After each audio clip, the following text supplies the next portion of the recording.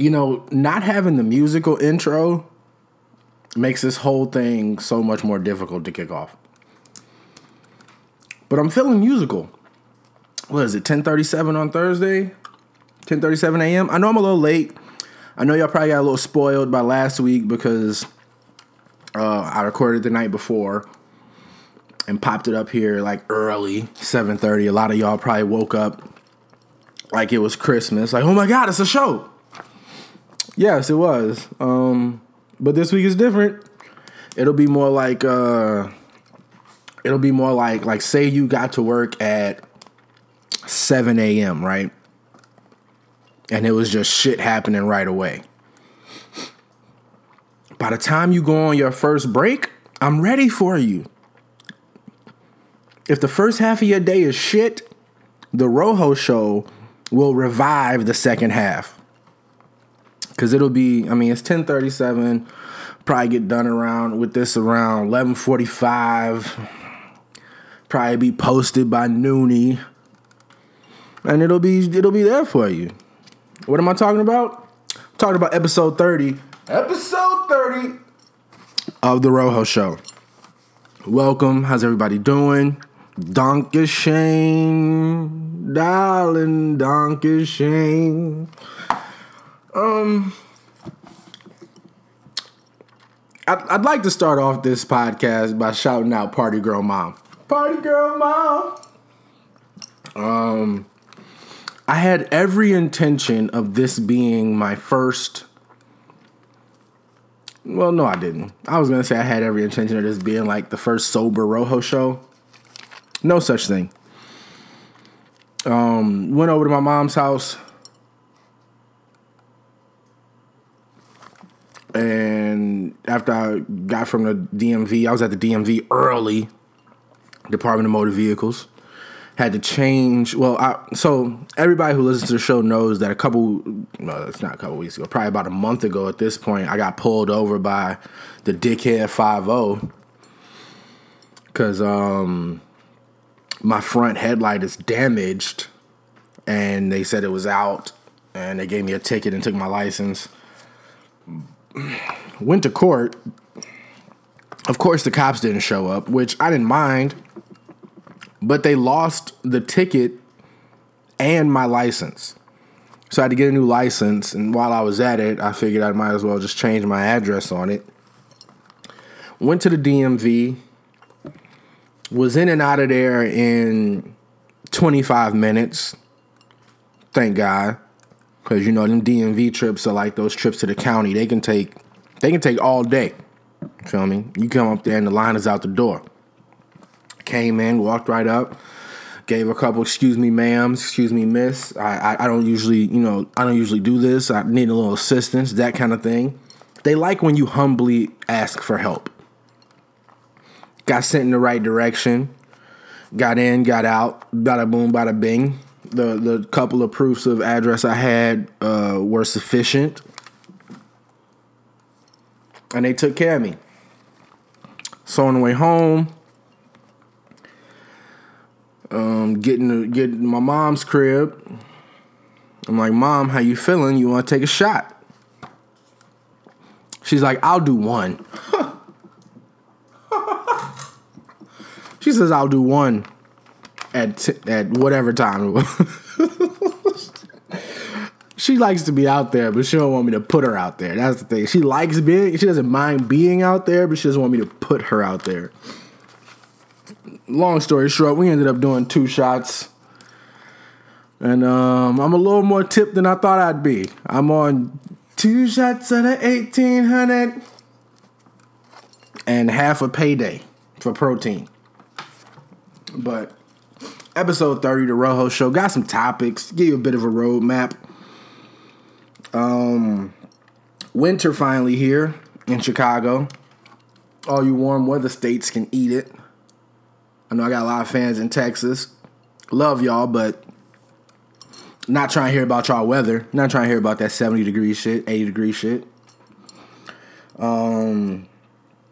Kid gets frostbite, severe frostbite, I'll tell you why that's significant while we're talking about it.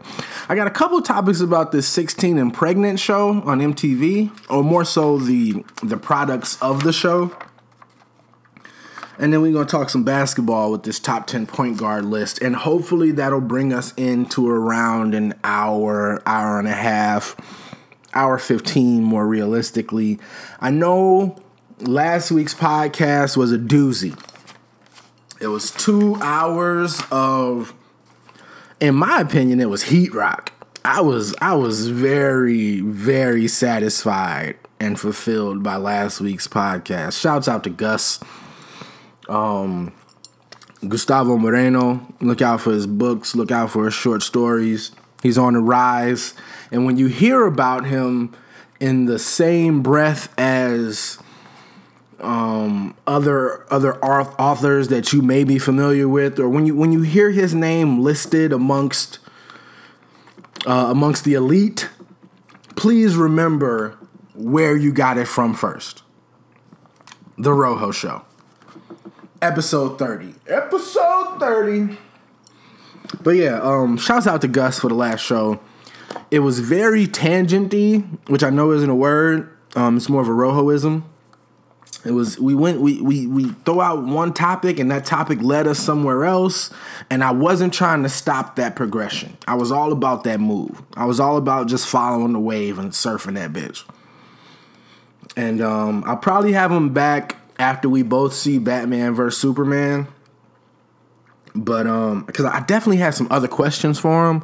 Definitely had some things I wanted to delve into. But, had to ease him in, pause. I had to, I wanted him to be comfortable. I didn't want to, ambush him with some shit. Because me and Gus, we have, like we said on the podcast, we haven't, talked or seen each other in a couple years. So, it was good, number one, that he accepted the invitation. It was good, number two, that he didn't think that I was going to, tie him up and rob him when he came to the crib. Because, I don't know what kind of neighborhoods he's familiar with, but to come straight into this part of Hyde Park is, I don't want to say it takes a little bit of bravery, but I know some people who would think twice. But he didn't think twice about it at all. He brought his own drink, and we got a little scummy, and it was a real nice time. Shouts out to Gus for coming through. Definitely brought some good perspective. Definitely brought some just a needed. I gotta turn that shit off. Hold on.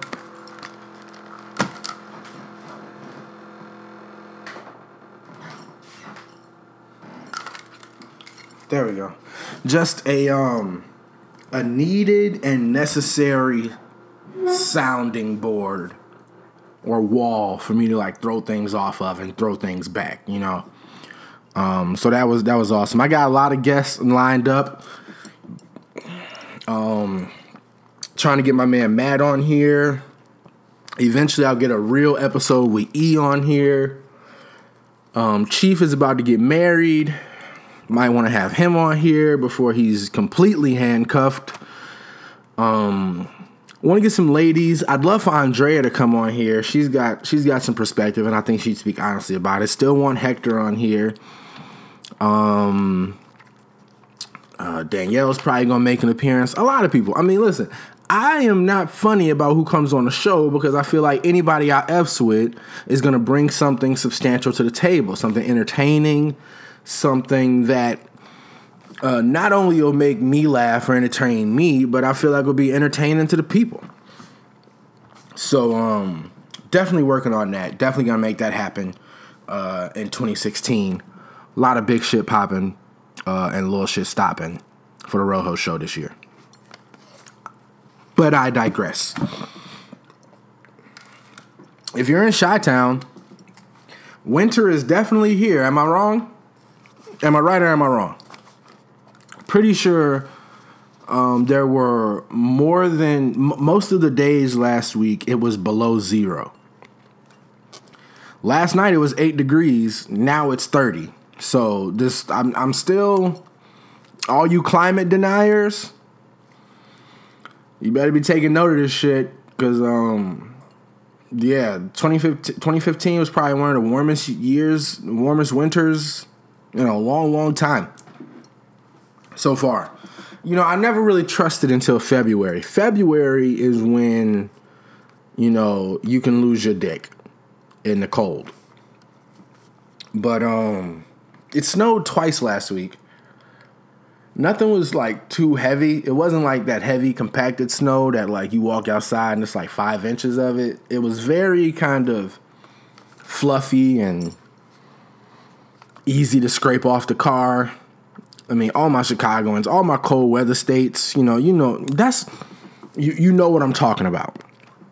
When you have to wake up and it's necessary to put that other layer on. You need that skin layer. That layer that replaces your skin. Now, me being the type of guy I am, I F's with Under Armour like The Rock. So I put on the long, the compression pants, the compression top, cold weather compression top, cold weather compression pants. And I could go out there in that, my G, because I was raised in this.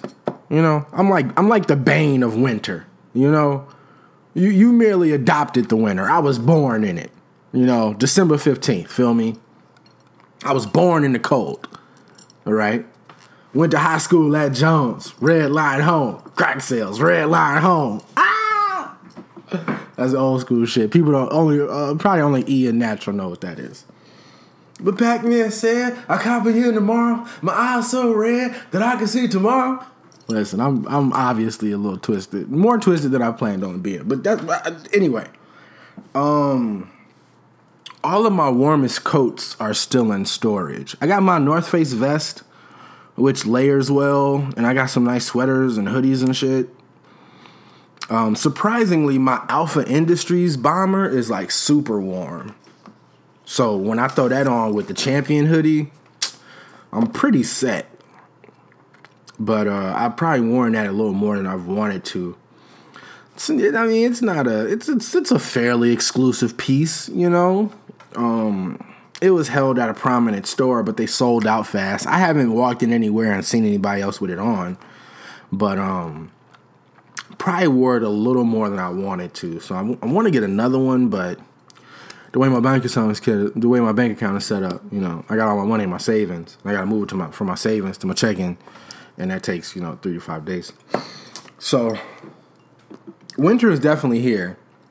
I haven't really had to shovel anything because the building gets shoveled by the maintenance people or whatever. But definitely been cold. Definitely got to warm that car up and get that defrost going. But it wasn't bad. Winter hasn't been bad. There was an interesting case I read of the other day. 17-year-old boy decided to ride his bike to his friend's house. And people that know me know that, riding a bike in whatever weather is not foreign to me. Usually my cutoff with riding a bike is 25 degrees. If it's less than 25 degrees, I'm not riding a bike. I need to ride. I need to drive. But 25 degrees is usually my cutoff, and it's always including 2 pairs of gloves. The first pair of gloves is like a base layer. It's like a woven waffle knit type of thing, kind of like a thermal. And then over that, I'll put on like a grippy pair of like riding gloves or something like that. And then once you get your blood pumping and you get warm, you're good. The thing on a bike is to get you want your shoulders up around your neck to keep that warm, and you want to move as little as possible. And you want to make sure that your top layer has to be some kind of windbreaker layer to get that shit off you. You don't want to wear too much because then you'll be sweating, and you never want to be like really, really sweaty when you're out in the cold. But you want that top layer to be some kind of wind resistant something so you can cut through, especially in Chicago, period, because we're the windy city. But a young man, a graduate from Richards High School, shout out to Sam, shout out to Dwayne Wade, Richards graduates, the only ones I know. Rode his bike in 8-degree weather from Chicago Ridge to Alsip. Now, this is not a short ride. Like, when I was riding in cold weather, I was riding from Pilsen to downtown. That's 30 minutes. That's an hour walk. Wherever he was in Chicago Ridge to Alsip, wherever he was going, is an hour ride both ways. He got home. He rode to his buddy's house, rode home, no gloves either way.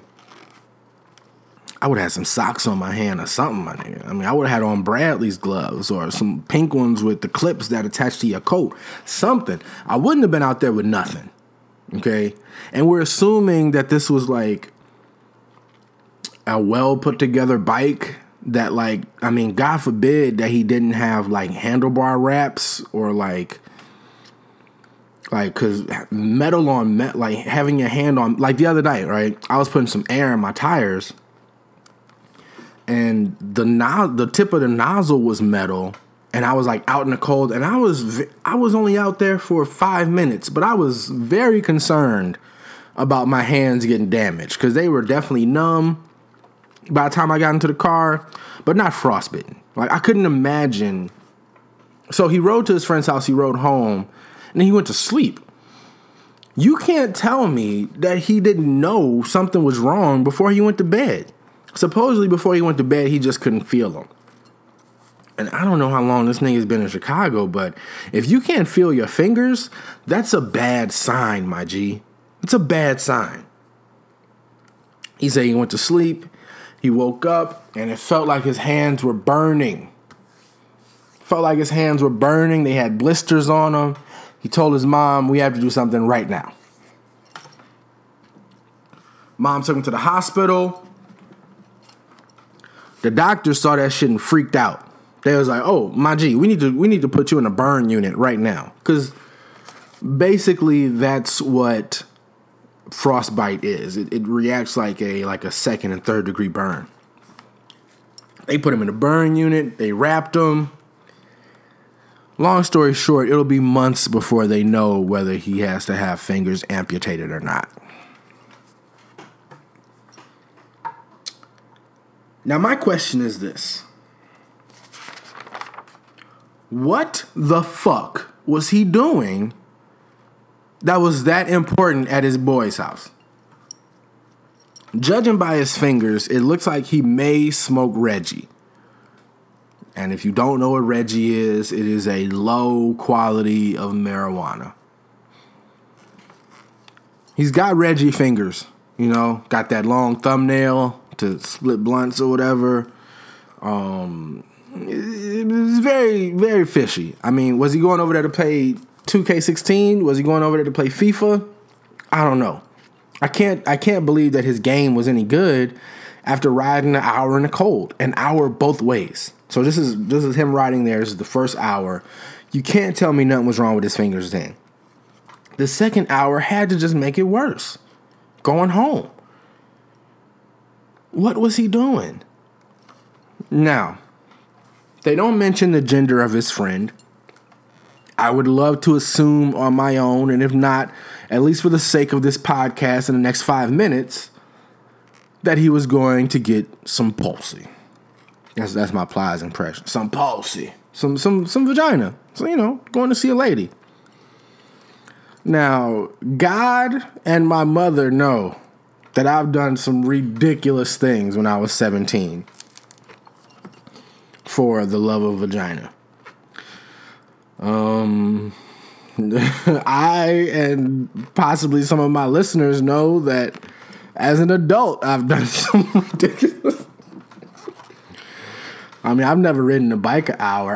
I have definitely driven an hour. And my nigga, it was worth it. I stand on that till today. It was worth it. Would I do it all the same all over? I wouldn't do it exactly the same. I would definitely make some slight adjustments or some changes. but I'd still end up out there, if that makes any sense. But yeah, I mean, so when I was 17, definitely, I have some friends who I'm not going to call out, who have some hellacious stories about things they've done. 2-hour rides to the north side. The red line to the end, not to the end. The 9-5 west to the green line all the way to the end, transfer to the orange line halfway, little walk. And this is like at 4 a.m. You feel me? I have some friends with some stories about what they've done for that sweet slit. I won't give any names, but they know who they are if they are listening. And their friends may know if they are listening. But in 8-degree weather, my G, I don't know about that. I don't know about that at all. I mean, even in high school, like, I know that I have, like, taken the bus and the train to my, at the time, girlfriend's house, and then taken the bus from there to, like, places I needed to go. Or just, I more so extended trips than made extra trips.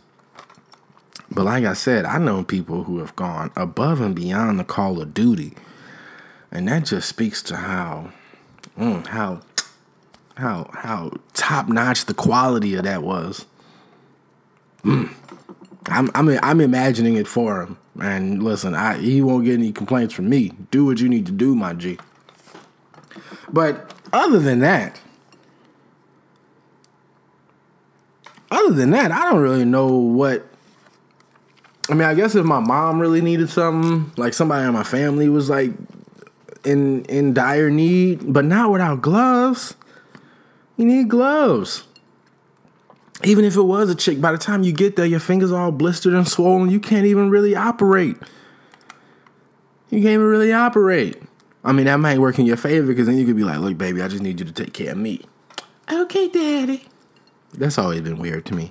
Has a girl ever called me daddy?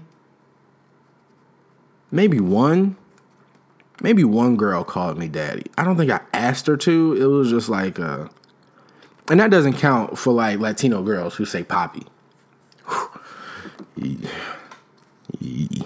That's a different level. But no, I'm talking about non-Latino girls calling you daddy, like black girls, white girls. I think maybe one, but it kind of weirded me out. I don't know if it would weird me out now. It would weird me out now if she was like 19. But then that goes against my whole thing about breaking not stereotypes, but like okay, so tangent. I have a real big issue with every time we have images of black men, mentoring to young black men, you always have to be these guys in these suits. It seems like every other culture is comfortable with the look of success changing except black people. Black people are still hung up on this. You're going to be a doctor or you're going to be a lawyer. Fuck that at this point. Like, there are millionaires. If you go to California, millionaires don't wear suits. There's nobody in Silicon Valley wearing a suit. Maybe on special days, but otherwise they look very casual and comfortable because that's what money affords you. If at some point your work should speak for yourself, and black people, and I'm sure there's a bit of this in just minority cultures, period. There's way more of a focus on what and how you present yourself. But like my nigga, like Outkast said, every nigga with braids ain't for the fall, and every nigga with dreads ain't for the cause. Especially now. So if people are talking about what's successful and who's successful, and if you're Ryan Henry and you own a successful tattoo business, you're not showing up to speak about your job or your business in a suit, are you? If you're Derrick Rose, are you showing up to? I mean, I guess athletics are different because you can always kind of get away with, I'm on my way to or from the gym. But I mean, when's the last time you saw Bill Gates in a suit? Fucking Steve Jobs died in that black mock neck. Like, are you serious? Mock neck jeans and horrible sneakers. That is my idea of a successful man. That's how I know who's successful. They dress like shit. Rich white guys dress horribly. Richard Branson be fly. That's the owner of Virgin. He's pretty fly, but he don't wear a tie. He wears the unbuttoned shirt, and I think he's British. British guys be on that business casual. You feel what I'm saying? I don't know. And then there's a lot of jobs where if you show up to an interview in a suit, they look at you like a clown. You thought this was a suit job? Like, what are you doing right now? So, I don't know. I say all that to say, I don't know how I got on that tangent, but what is he doing? What is he doing out there in 8-degree weather on a bike? If not for some sweet peach. If not to hum on the plum. Like, what is he doing? That's the only thing that would get me out of the house in below zero weather. Or some money. 2 things I will ride the bike in 8-degree weather for. 3 things. Family in danger, money, and some high quality vagina. Moving on. So, I've never seen this show, 16 and Pregnant. I've watched some clips of it in preparation for this topic. I am intrigued at the fact that the only people I see on it are white girls, because I guess it would be too easy or too hard to pick a 16 and pregnant black girl or a minority girl, because I know there's a lot of them. I mean, there was a Latino chick that got pregnant. It was probably a Latino chick and a black chick that got pregnant at my high school while I was there. But 16 and Pregnant looks like primarily white girls, which I thought was pretty interesting. But I'd like to talk about 2 of them specifically right now. The first one I'd like to talk about is the piece of shit. I don't want to call her a piece of shit. She's just, she seems very opportunistic. And when I say that, I mean, she, like, 16 and Pregnant, like, what you're here for is not necessarily positive. It's not something to be proud of. It's not something that you should be ashamed of. But it's not something that should so blatantly be treated and looked at as a step up or as a introduction into celebrity stardom. If that makes any sense. Follow me now. Follow me. So the first one is Farrah Abraham. Now Farrah, I feel no qualms about calling a piece of shit. From the clips I have seen of her on the show, very disrespectful to her mom. Definitely some shit she's done in front of her child that I done and said in front of her child that I wouldn't do and say in front of mine. After the 16 and Pregnant show, she got some pretty significant plastic surgery done. A couple of her procedures which were botched. Looking at her at certain points, I really can't tell what was done incorrectly. Or, I can't tell the only thing that was done incorrectly. I mean, in certain videos, her lips look to protrude a little more than they should. So I'm thinking she got some collagen injections.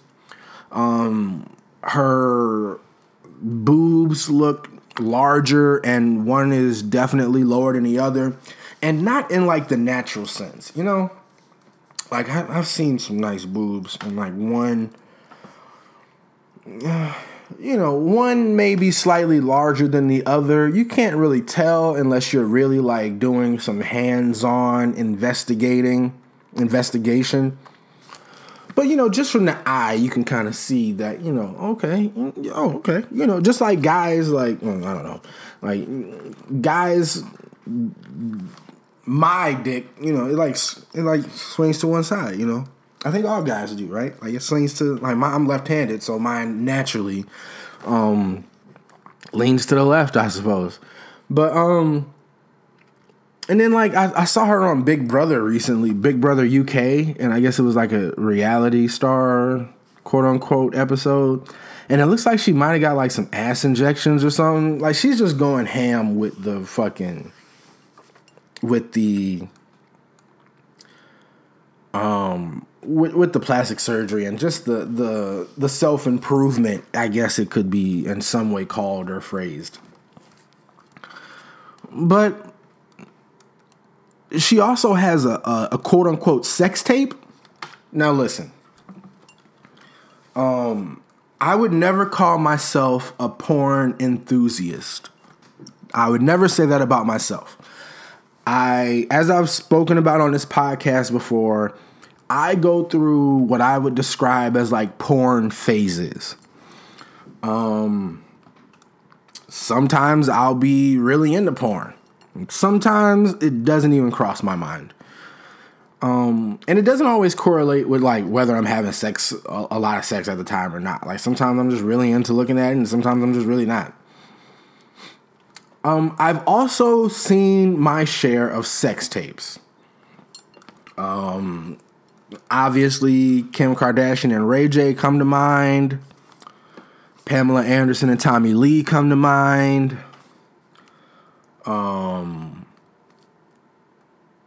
I've only seen that one with the Love and Hip Hop one. The one with was that Tammy and Nico? Are that their names? Is that their names? I've only seen that one like once or twice. And I can't, from what I remember, there were some, was there a cameraman? Was there a third-party camera, or was he holding this up? Was he setting it up? Was he doing set shots? I can't really remember. It did meet other criteria I have for sex tapes. Throw in that Paris Hilton joint too. Number one, rules of sex tapes. Number one, and this is getting hard now, pause, with the advancements in technology, because, I shoot 4K on my cell phone. If you gotta, all the big cell phones right now, I believe, shoot 4K. Galaxy S Note Note 5 shoots 4K. iPhone 6s Plus shoots 4K. So the quality of video argument is not as solid as it used to be. Okay, because you used to get those like gritty, like tracking in the beginning. Sex tapes, like the Tommy Lee and Pam one. So there's that.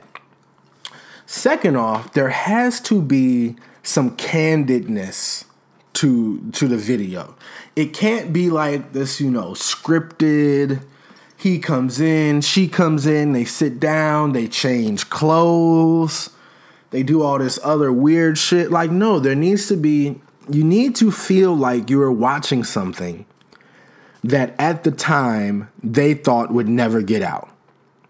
Which I guess is somewhat my issue with the Tammy and Nico one. Because, they're like hitting angles. They're doing like positions. And it's like being captured like in frame, perfectly in focus.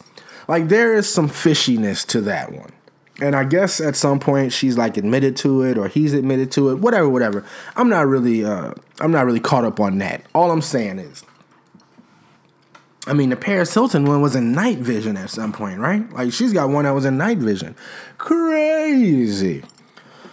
But this Farrah Abrams one, number one, I have to clarify if it's even she refers to it as a sex tape. But I would just call it a porno. Like she was in a porn. She's done porn. Because she was with James Dean. And James Dean, not James Dean, Rebel Without a Cause, James Dean. James Dean, the porn star who I guess is presently up on rape charges. I don't know. Oh, careful. But you don't do sex tapes with professional porn stars, as far as I know. I mean, I haven't done a sex tape recently, but you don't do them with professionals, and they're not sponsored. I mean, not before you sell them, but this one, even before it was sold, seems like it was very staged and lighted correctly, and they had like, I don't know if they had a hard script, but they definitely had like talking points. And it just seemed very, like everything she does seems like now that I've gained some kind of notoriety, I want to do something with it. And again, your notoriety isn't like positive. Like it's not like you wrote a book. It's not like you have a talent where you sing songs. Although I do believe that she's put out an album or released a single or something. I don't know. I mean, this just goes into the whole issue of like, what is famous now? What is a talent? But, you know, she's got a daughter who, unfortunately, most certainly will follow in some way in our footsteps. And in situations like that, I'm glad. In situations like that, where she's been a piece of shit to her parents, specifically her mom, on TV, embarrassed her, I hope that her daughter goes through a hellacious period where she is, you know, giving back all the shit that she gave to her mom, for sure. But that's one extreme. You have Farrah Abrams, got on the show, hasn't had any more kids, I don't think, but, you know, has in some way parlayed this into a lucrative situation for herself when it, by all accounts, was supposed to be in some way a reckoning or an understanding of something, of a mistake that she made, I guess. But I guess when you get put on a TV show because you got pregnant at 16, what is and isn't open to exploitation is somewhat blurred, right? You don't really know what is good attention and what is bad attention when you seemingly get famous for things that in more common areas or more common neighborhoods or family situations can make or break family relationships. I know people who got pregnant at 16 and were kicked out of the house. People who got pregnant at 16 and were, you know, social pariahs. You have to switch schools. People look at you like you're a hoe. The boy or the father of the baby usually doesn't feel any of these any of the reverberations of these actions, but that's much like I guess that's the flip side of rape. You know, when if a girl accuses a boy of rape and then retracts it, or you know, in the case of the Occidental College situation where the girl and the boy were both drunk, their text messages there are text messages that proved that it was consensual sex, that she asked him to come over, that she was texting him multiple times asking when he would show up, and even text him and make sure he brought protection in the form of contraception or condoms. He got expelled. And all the findings found that he was innocent, that it was consensual sex, but he got expelled. And she got to stay in school like nothing was wrong. There are double standards for everybody on both sides, but she has in some way, I guess, made lemonade out of these lemons. So on one side of the 16 and pregnant spectrum, you have that. You have her. On the other side of the spectrum, though, you have, what's this young lady's name? Automatically a different level of respect. What's this young lady's name? Nicole Paulun? Paulun? We'll say Paulun. Paulun. Mother of two, has somehow created a firestorm with Facebook posts describing her monthly dinner dates with her 6-year-old son. He opens the door for her, he pulls out her chair, talks about his day, asks how hers was, And she says that her son even pays the bill, including the tip, with money he has earned doing chores. Now, her claim is that by doing this, she's teaching him some sense of responsibility. She's teaching him, she's laying out a foundation of how to treat women. He learns how to do math by leaving a 15% tip. And it seems by all accounts to be a very positive and thought out situation. Now, I can definitely identify with this for several reasons. Number one, I have been trained by my father and my mother and people in my family otherwise to take care of my mother. As soon as I was old enough or big enough to open a door, I was taught to open a door for her, or you open a door for women. And the first woman you generally come in contact with is your mother. So you open a door for your mother. You tell your mother that the dinner was good. You thank her for breakfast, or you thank her for dinner, for food, whatever. There are certain things that growing up with, and Chris Rock has a joke about it. Tell your mother dinner was good. Tell your mama you enjoyed the dinner. Thank your mama. Tell your mama thank you. And you learn to do those things on your own. Now, she has gotten a lot of backlash from this. And I would have to read the claims of how they're saying this is negative. Because she posted it and I guess she delivered it. She erased it, but I guess one anti Nicole, or one person who was against this, said that while this is a lovely idea, I don't like the idea that you make your son spend money he earns by doing chores on taking you for dinner. I get the idea behind it, but it's a little unfair to suggest that unless you make him do it, that then he'll turn into a bad guy when it comes to women. I mean, I don't know about that. I mean, let's keep it 100. I mean, she's probably giving him the allowance. So all this money is his. I mean, all this money is hers. I mean, what is she doing? What is he doing with the money anyway? Buying toys, buying candy, which is a lesson that people need to learn because, I mean, my mom taught me very early that you have to make decisions. I remember distinctly there were times where there would be, there'd be a birthday party one weekend and I may get invited to my cousin's house to hang out one weekend too. And she says you can't do both. You can do one. You need to pick one. And at that time, and hearing it even in that bubble, in that context, it may seem like a very... what's the word for it? Like rudimentary, or a very not a decision that holds a lot of consequence. But that's fine because that's how you learn to make decisions. The first decisions you want to make should be of no consequence, because if you make the wrong one, you have more of a tendency to learn from it instead of suffering from it. You understand what I'm saying?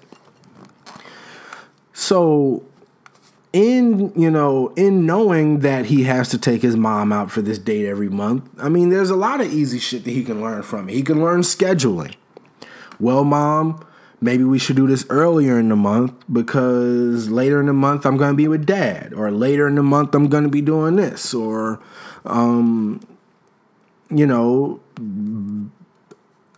keeping track of his money.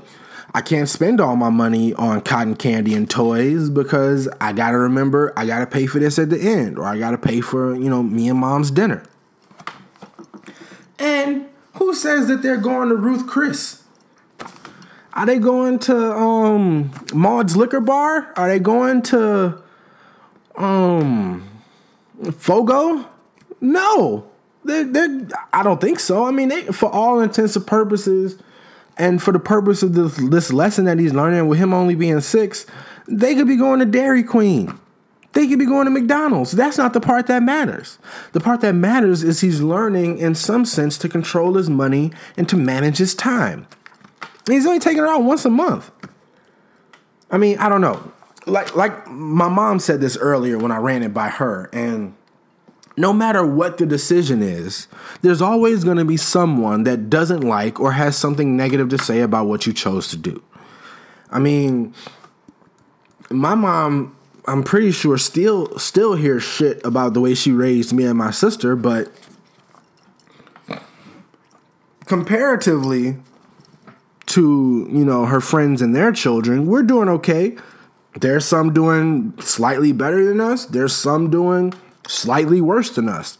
There's some doing a lot better than us, and there's some doing a lot worse than us. What I can say is that my sister's not pregnant. I haven't got no chick pregnant. I'm experiencing my longest bout of quote unquote unemployment right now, but I'm still paying my bills and taking care of business to a certain extent. My sister can be abrasive, but she's a pretty decent person for all considered. So she still gets flack about, letting us, I wouldn't say we talked back, but we were allowed to discuss things, probably more than other kids were. And some strict parents may see it as being slightly disrespectful. I mean, I did a lot of humming and hawing when my mom told me to do some shit, but I did it. She allowed me to talk my little shit or whatever, but shit got done. And now, I feel like that helped me on a debate team. That helped me definitely with this podcast. Definitely helped me argue down some of these women I done dealt with in my life. Holla if you hear me. But, I mean, there's always going to be somebody that has something to say about what you're doing. There's a certain point where you have to really dig your heels in and say, look, this is my shit, and I'm going to do it the way I want to. Now, on one hand, Farrah has definitely dug her heels in on what I would deem a negative side of that coin. I keep saying coin because I need to watch Heat, because I keep running that scene in my head. There's another side to that coin. There's a flip side to that coin. That's Robert De Niro. Anyway, I don't really have a problem with what Nicole is doing with her son. I do. It does kind of border on symptom. So I wanted to be careful about that. Don't be raising some little soft ass nigga who feels like the only way to contribute to a relationship or the only way to have a hold in a relationship is to pay for things. Because there's a fine line between that. But also in an age of Netflix and chill, you do want him to know that there is a difference between hanging out with a woman and taking her out and going out on a date where you assume that there is, or where you would like to think that there is a certain amount of respectability to it. So that's my spiel on that. Again, I've never seen this damn show. Will never watch it. I looked for some highlight clips. Apparently they brought it back with like a 16 and pregnant OG moms return or some shit. I didn't watch that either. But, raise your kids how you want to. All my people who got children out there, I mean, unless it's negative, like I got a goddaughter and I pick and choose what I talk to her father about that I agree with or disagree with, Like, I feel like she needs a bedtime. There's no way I should be coming over his crib at 11 to drink and watch the game, and she's meeting me at the door. God, Daddy! No, my nigga. And this is me talking to her. Hey, my little nigga, you need to be to bed or something, right? Like, you not sleepy? Not yet. Nah, we need to go run around the block real quick. You need to be in the bed. And it just makes it easier. Like, with her not having a bedtime now is going to make it really hard when she starts school. I had a bed for a long time. My bedtime was 8. I feel like I had a bedtime until I definitely still had a bedtime in 5th grade. My bedtime was after New York Undercover went off. So that was about 10 o'clock. Or was it 9 o'clock? Did New York Undercover come on? New York Undercover came on from 8 to 9. And then ER came on from 9 to 10. I think that's how that block worked. But yeah, I went to sleep after New York Undercover. Because I was a TV kid. I watched a lot of TV growing up. But yeah, man. And my mother also has, shouts out to Nikki again. Her kids got bedtimes, and I'm pretty sure it's beneficial all the way around, you know? And that's something that I'm pretty sure she's like talked to my mom about getting from her. And my mom had I don't know. I mean, I don't want to tout me and my sister as like the best kids ever, because we obviously have our shortcomings and downfalls. But I don't know. If I could, a lot of people want to raise their kids a lot differently than their parents did. I wouldn't raise my kids just like my mom and dad did. Because I would obviously be more involved in my child's life when they come around, hopefully, God willing, than my father was. And not because of any fault of his own. I mean, my dad is disabled, so there's a lot of shit I'm sure he wanted to do that he couldn't do. But he had emissaries, you know what I'm saying? Uncle Reggie, shouts out to Uncle Reggie. His birthday's coming up. It's going to be a tough day. Uncle Chuck, Uncle Daryl, you know, Uncle Turt. Guys that showed me what he couldn't in certain circumstances. But I would take a lot of the lessons that I learned from my mom and dad and the way they did things with me, and I would definitely pass them on and do some of the shit very similarly. There's some shit I would change, but for the most part, I'd go for it. But I don't know. If you're gonna pick somebody to snipe on or to somebody's back to jump on out of this 16 and pregnant shit, somebody definitely needs to put a leash on Farrah.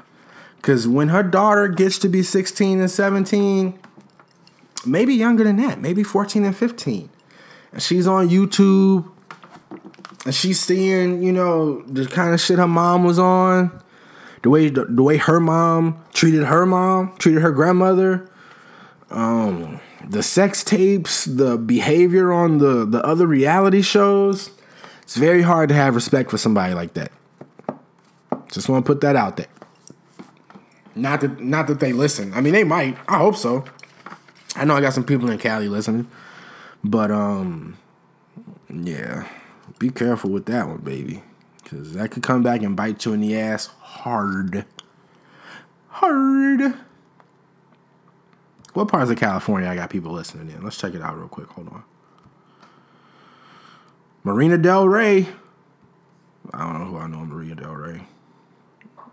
I guess that's the only person in California I got right now. Counts are down, baby. I've only had 2 plays in the last 24 hours. We got to get that number up. Remember, if you're not sharing, you're not a fan. Gus, make sure people is checking you out on here, man. Make sure they're not just checking out your episode. Check them all out. Feel me, family? I feel you, B. Let's talk a little sports. Top 10 point guard list came out. Was this ESPN's list? Somebody did a list of the top 10 point guards in NBA history. I'll run them down for you. Number 1, Magic Johnson. Number 2, Oscar Robertson. Number 3, John Stockton. Number 4, Steph Curry. Number 5, Isaiah Thomas. Number 6, Chris Paul. Number 7, Steve Nash. Number 8, Jason Kidd. Number 9, Walt Frazier. Rounding it out at number 10, Mr. Bob Cousy. Now, can someone explain to me why Steph Curry is on this list? I'll wait. This isn't one of those times you hate Gus. Nothing is wrong with your stereo system. Your headphones have not unplugged. You're not buffering right now. I'm just waiting on someone to tell me how Steph Curry in his how many seasons has Steph Curry been in the league? Was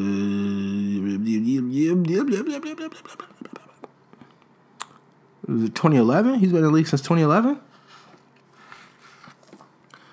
Steph Curry. Steph Curry. Whoa, what is that?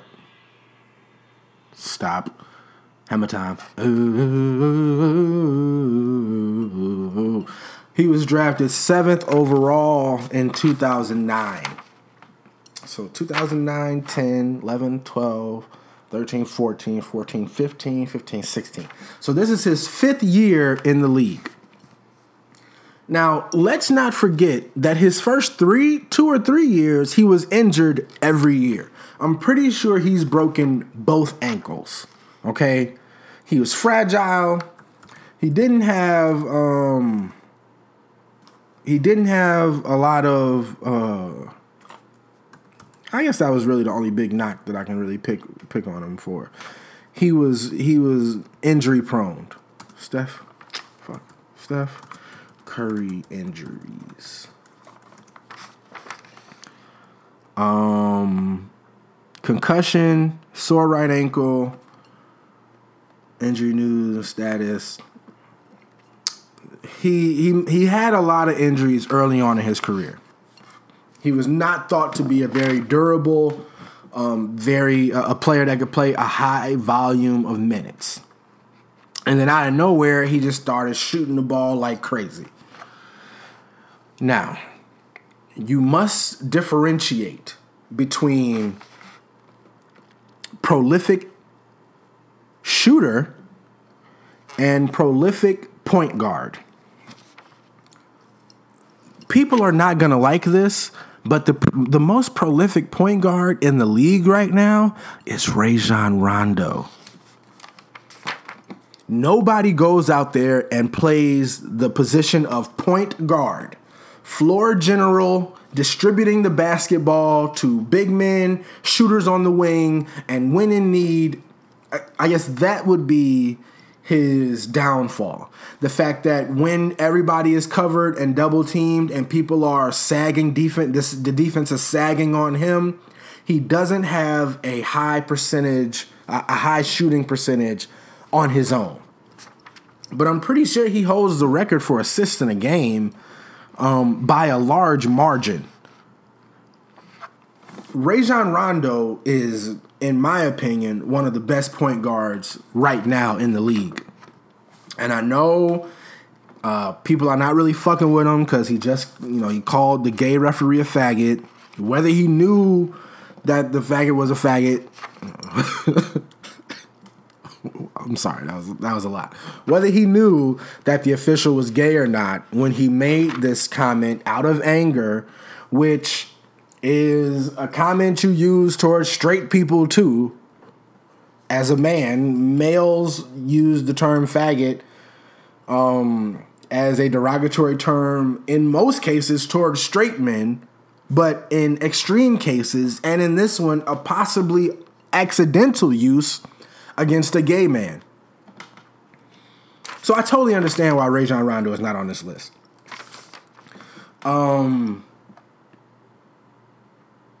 Steve Nash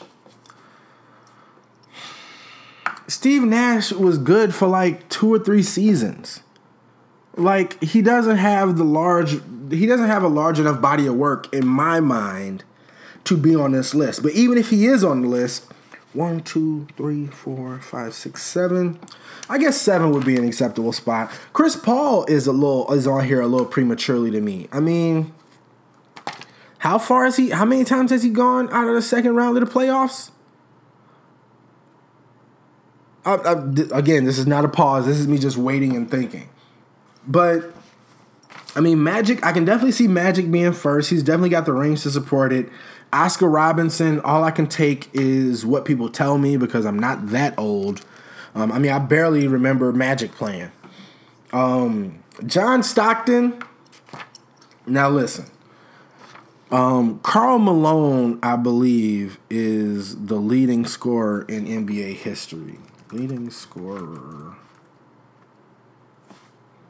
in NBA history is all-time points leader. Let's check it out. All-time point. Okay, so he's second. Right now, as the list stands, it is Kareem Abdul-Jabbar, number 1, with 38,003, almost 400. Karl Malone with 36,000, almost 37. Kobe Bryant with 33. Michael Jordan with 32,000. I don't really see... LeBron James right now is at number 27. He could definitely move up on here. Oscar Robinson is number 11. So I could see how he could be on this list. But again, he seems like another one of those point guards that scored a lot. Vince Carter's number 25. Allen Iverson's 23. Ray Allen is done. Reggie done. Yeah, as far as active players with a chance to really move up on this list, it's really just LeBron James at number 17 right now. Basically he's at the end of his prime, I would think. But if you're talking about rings, Tony Parker could be on there. I don't see why Tony Parker isn't on there. Tony Parker has 3 championship rings, 1 Finals MVP, I believe. But John Stockton should not be on this. John Stockton should be way lower on this list. All-time assist leaders in the NBA. I'm pretty sure John Stockton's at the top of this list, right? John Stockton, Jason Kidd, Steve Nash. Okay, so maybe I'm slightly wrong about Steve Nash. Steve Nash is 3rd on the all-time assist leaders. But see, John Stockton's stats are so padded because he was giving the ball to Karl Malone the whole time. That's why they're 1 and 2. And still, let's not get it twisted, neither one of them have championship rings. Jason Kidd should be ahead of Steve Nash. And they're what is that? 1, 2, 3, 4, 5, 6, 7, 8. They're 7 and 8. They need to give J Kidd that 7 spot just on the fact that he eventually won a ring with the Mavs. And he's a coach. Or he was a coach. Is Jason Kidd still coaching? I don't think so.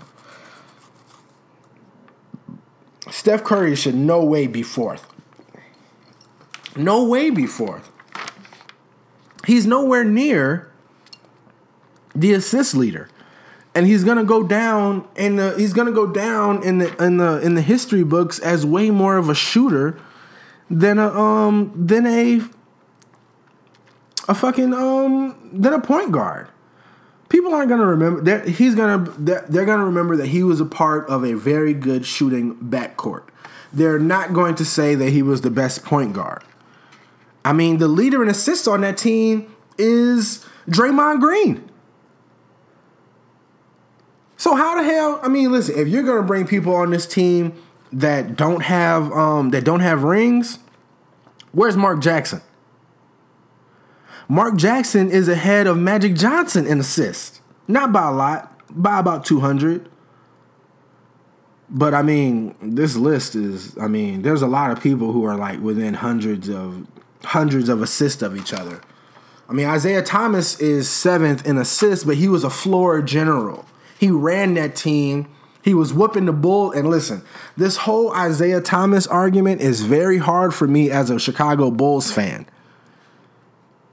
But he had his foot in our asses for 2 years, 3 years, 4 years? Maybe it was 4 years. Listen, I think of Gary Payton as a better point guard than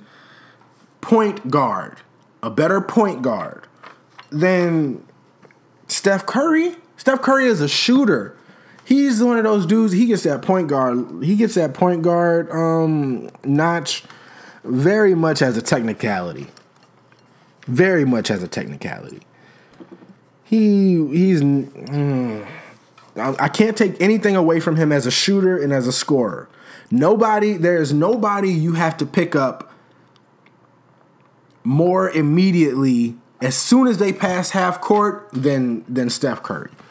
Because he practices shots basically from half court. He has a rebounder. Before the games in practice, he has a rebounder that is passing him the ball, in most cases, still on the logo at center court. It's not like he's towing the half court line and shooting from there, but he is definitely on the logo of any team on any court, and he's shooting from the logo. And makes the shot repeatedly. He is a consistent shooter from there. And I have no problem giving him those props. But when you come to me talking about this all time, my nigga, all time, you're telling me that Steph Curry in his 6th year in the league is an all-time top 5 point guard? Stop it. Stop it. This prisoner of the moment shit is crazy. Okay? Crazy. And I guess you can't strictly go on stats because according to stats, Steve Nash, Jason Kidd, and John Stockton are ahead of Magic. And Oscar Robinson is 6. Magic, Oscar Robinson, Isaiah Thomas are 5, 6, and 7 as far as statistics go. But y'all jumping the gun with this Steph Curry shit. Y'all jumping the gun for real. John Stockton should not be ahead of Isaiah Thomas. Chris Paul should not be ahead of Jason Kidd. Now this Walt Frazier and Bob Cousy shit, I'm out of my leagues with that. I don't know about them. But if it was my list, I mean, I can't really argue with Oscar Robinson. I don't really know about Oscar Robinson, but my list would be Magic, Isaiah, Jason Kidd,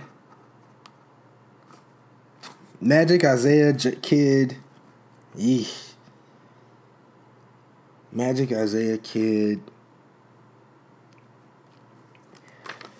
Magic, Isaiah, Magic, Isaiah, Kidd. I guess I would put. Would I put Steve Nash before John Stockton? Listen, man, John Stockton had one target.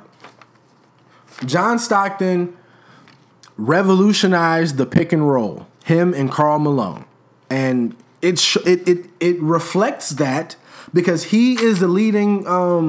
He is an assist leader, and Karl Malone is second in scoring. So you see who he was passing the ball to. It's not like so we'll go white boy against white boy right now. If you want to put Stockton against Steve Nash. Steve Nash was dropping dimes to Amari. He was dropping dimes to Matrix, Shawn Marion. Everything that Chris Paul does with DeAndre Jordan and early on with Tyson Chandler, all of that shit is shit that Steve Nash was doing. Him and who was the Suns coach? Suns coach. Mike D'Antoni. All that stuff is stuff that D'Antoni was doing. That's European ball. Cut, pick and roll to the basket. Alley-oop. In there. So I don't want to say Chris Paul loses points on that for me, but Chris Paul is basically doing a very good Steve Nash impression. And Steph Curry does it too. Listen, when that point guard drives the lane and then does that U-turn, when they dribble, they drive the lane, dribble under the basket, come out, kick the ball down into the paint, that's Steve Nash. And listen, please, if Steve Nash got it from somebody, which I don't doubt that he did, call me on it. That's fine. But from when I was playing basketball, when Steve Nash was with the Suns, that was his move. He drove to the basket, U-turned, kicked it out, dumped it down into the paint to Amari or to Matrix or to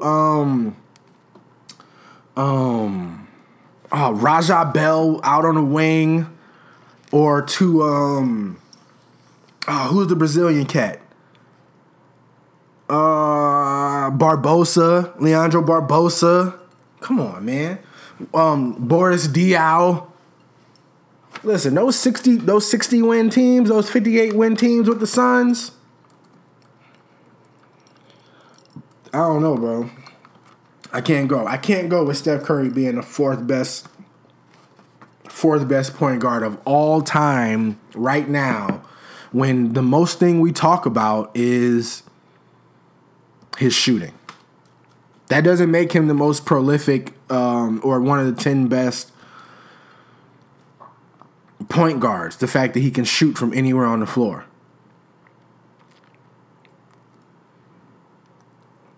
I don't know. I mean, I definitely see how that comes up in this microwave society we live in, where it's way easier to crown who you know and who's in your face right now, rather than to do just a little bit of research and find out who's real and who's fake. Who's real and who's fake? And I'm not saying he's fake. I mean, like I said, he's not the best point guard on his team. If point guards are judged on how they improve the team as a whole, Draymond Green is the best point guard on their team. Keep it 100.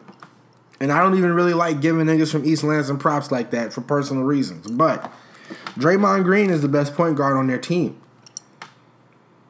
I'm sorry, ladies. I know this is a lot of sports talk, but I just had to get this out. My man Will, shouts out to Will, tagged me on a post. A lot of people were saying it. I think he had some Steph Curry stands that he was trying to send a message to. But yeah, man, I'm trying to tell you. I mean, I put Magic up there. Isaiah was definitely one of the best point guards, floor generals. Magic and Isaiah were from that era where the point guard distributes the ball, and if you need them to get 20 points, they can get 20 or 25 points when they need to. But Magic Johnson will tell you that Isaiah was a killer. I don't know if he would say he's better than him, but Magic Johnson will tell you that Isaiah Thomas busted him for 25 in one quarter on one leg, my nigga. Whatever game that was where Isaiah was playing in the Etonics. That's a shoe. He was playing in the low-top Etonics, twisted his ankle. Ankle was the size of a grapefruit. He wrapped that shit up and limped the whole game and busted him for 25 in his face, my G. And I'm a Bulls fan. I'm a Bulls fan telling you this. Jason Kidd, any player who played after Jason Kidd, if they tell you Jason Kidd didn't affect their game, you're lying. You're lying. But yeah, Steph, what I'm taking from this list, Steph Curry is crowned too early. You're setting yourself up for a big fall. The Jordan opinion of Isaiah Thomas is still very much affecting how his legacy is seen and how he will go down in the annals of NBA history. Because to keep it 100, there's no way that ringless John Stockton should be on this list before Isaiah Thomas. Chris Paul should be in the top 10, but I don't think he should. 1, 2, 3, 4, 5, 6.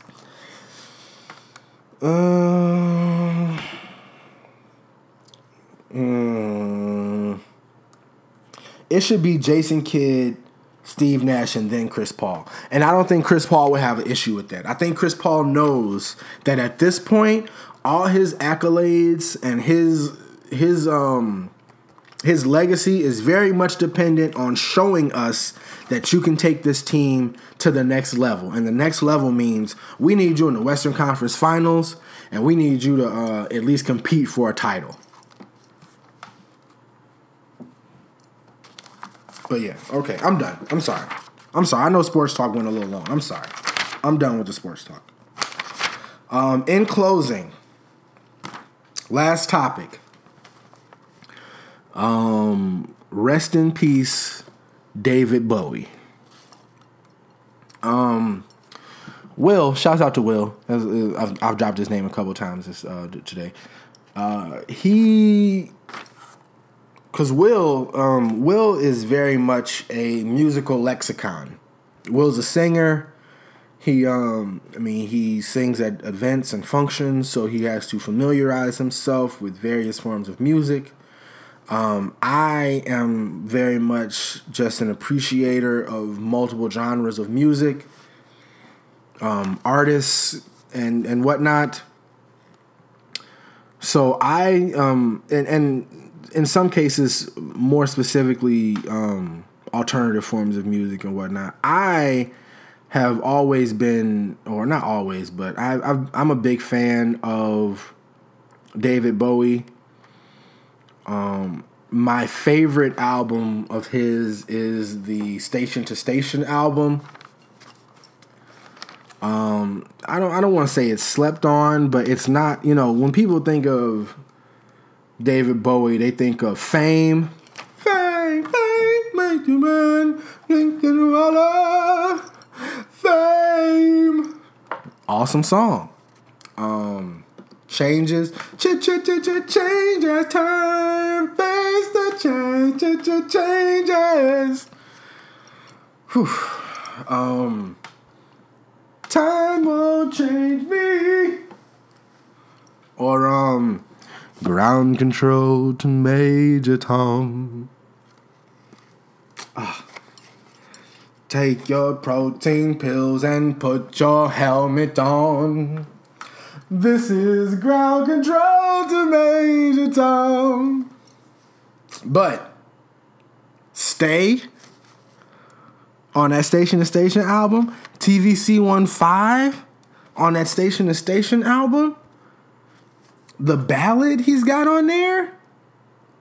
What's the name of the ballad? Word on a Wing.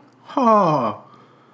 And then the title track, Station to Station. Listen, he was definitely on some super funky shit, and I love that album. And all the different looks he had, the whole.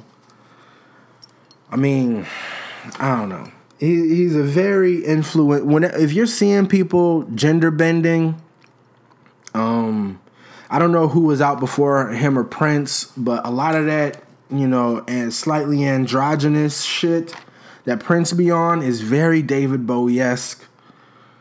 A lot of the shit that on the low, a lot of the shit that Marilyn Manson does in terms of kind of looking like a chick or changing his look. The way Madonna has seemingly stayed relevant by presenting herself in different lights. Very, very David Bowie inspired. And as you all know, one of my favorite artists is Saul Williams. Saul Williams actually, did he bite it? He kind of bit it. David Bowie has an album called Ziggy Stardust. So Saul Williams did an album called Niggy Tardust, kind of an homage to David Bowie and his musical and cultural fashion style, just all of the things that he's affected through his art. And yeah, man, I'm getting to the age where people that have affected my life, people that I would like to meet at some point, or would really want to, are falling off the earth. And it just, in a way, it puts me in a position where I feel like I need to get on it before more of these people die. I told my mom that David Bowie is probably one of the only white dudes that I would change my profile picture to. And I probably need to change it back to something now because it's been a while. It's been up for a couple days, but I don't know. Rest in peace, David Bowie. I was affected by your life, and now I find myself affected by your death. Episode 30 of the Rojo Show. Shouts out to all the contributors. Shouts out to guests. Thank you all for listening thus far. It's 30 episodes. It is not 30 weeks, though, because, I took that little sabbatical midway through dealing with that life shit. So, I just want to tell everybody I appreciate the support. I appreciate you sharing the show. Remember, if you're not sharing, you're not a fan. Hit me up at therohoshow@gmail.com. Hit me up on Facebook at The Roho Show, on Twitter under Roho. Hit me up on Instagram, shy_Roho1. Again, thanks everybody for listening. Have a great rest of the day. I'm going to get this posted right now. And I'll see y'all next week. Love is love. Love is love. One.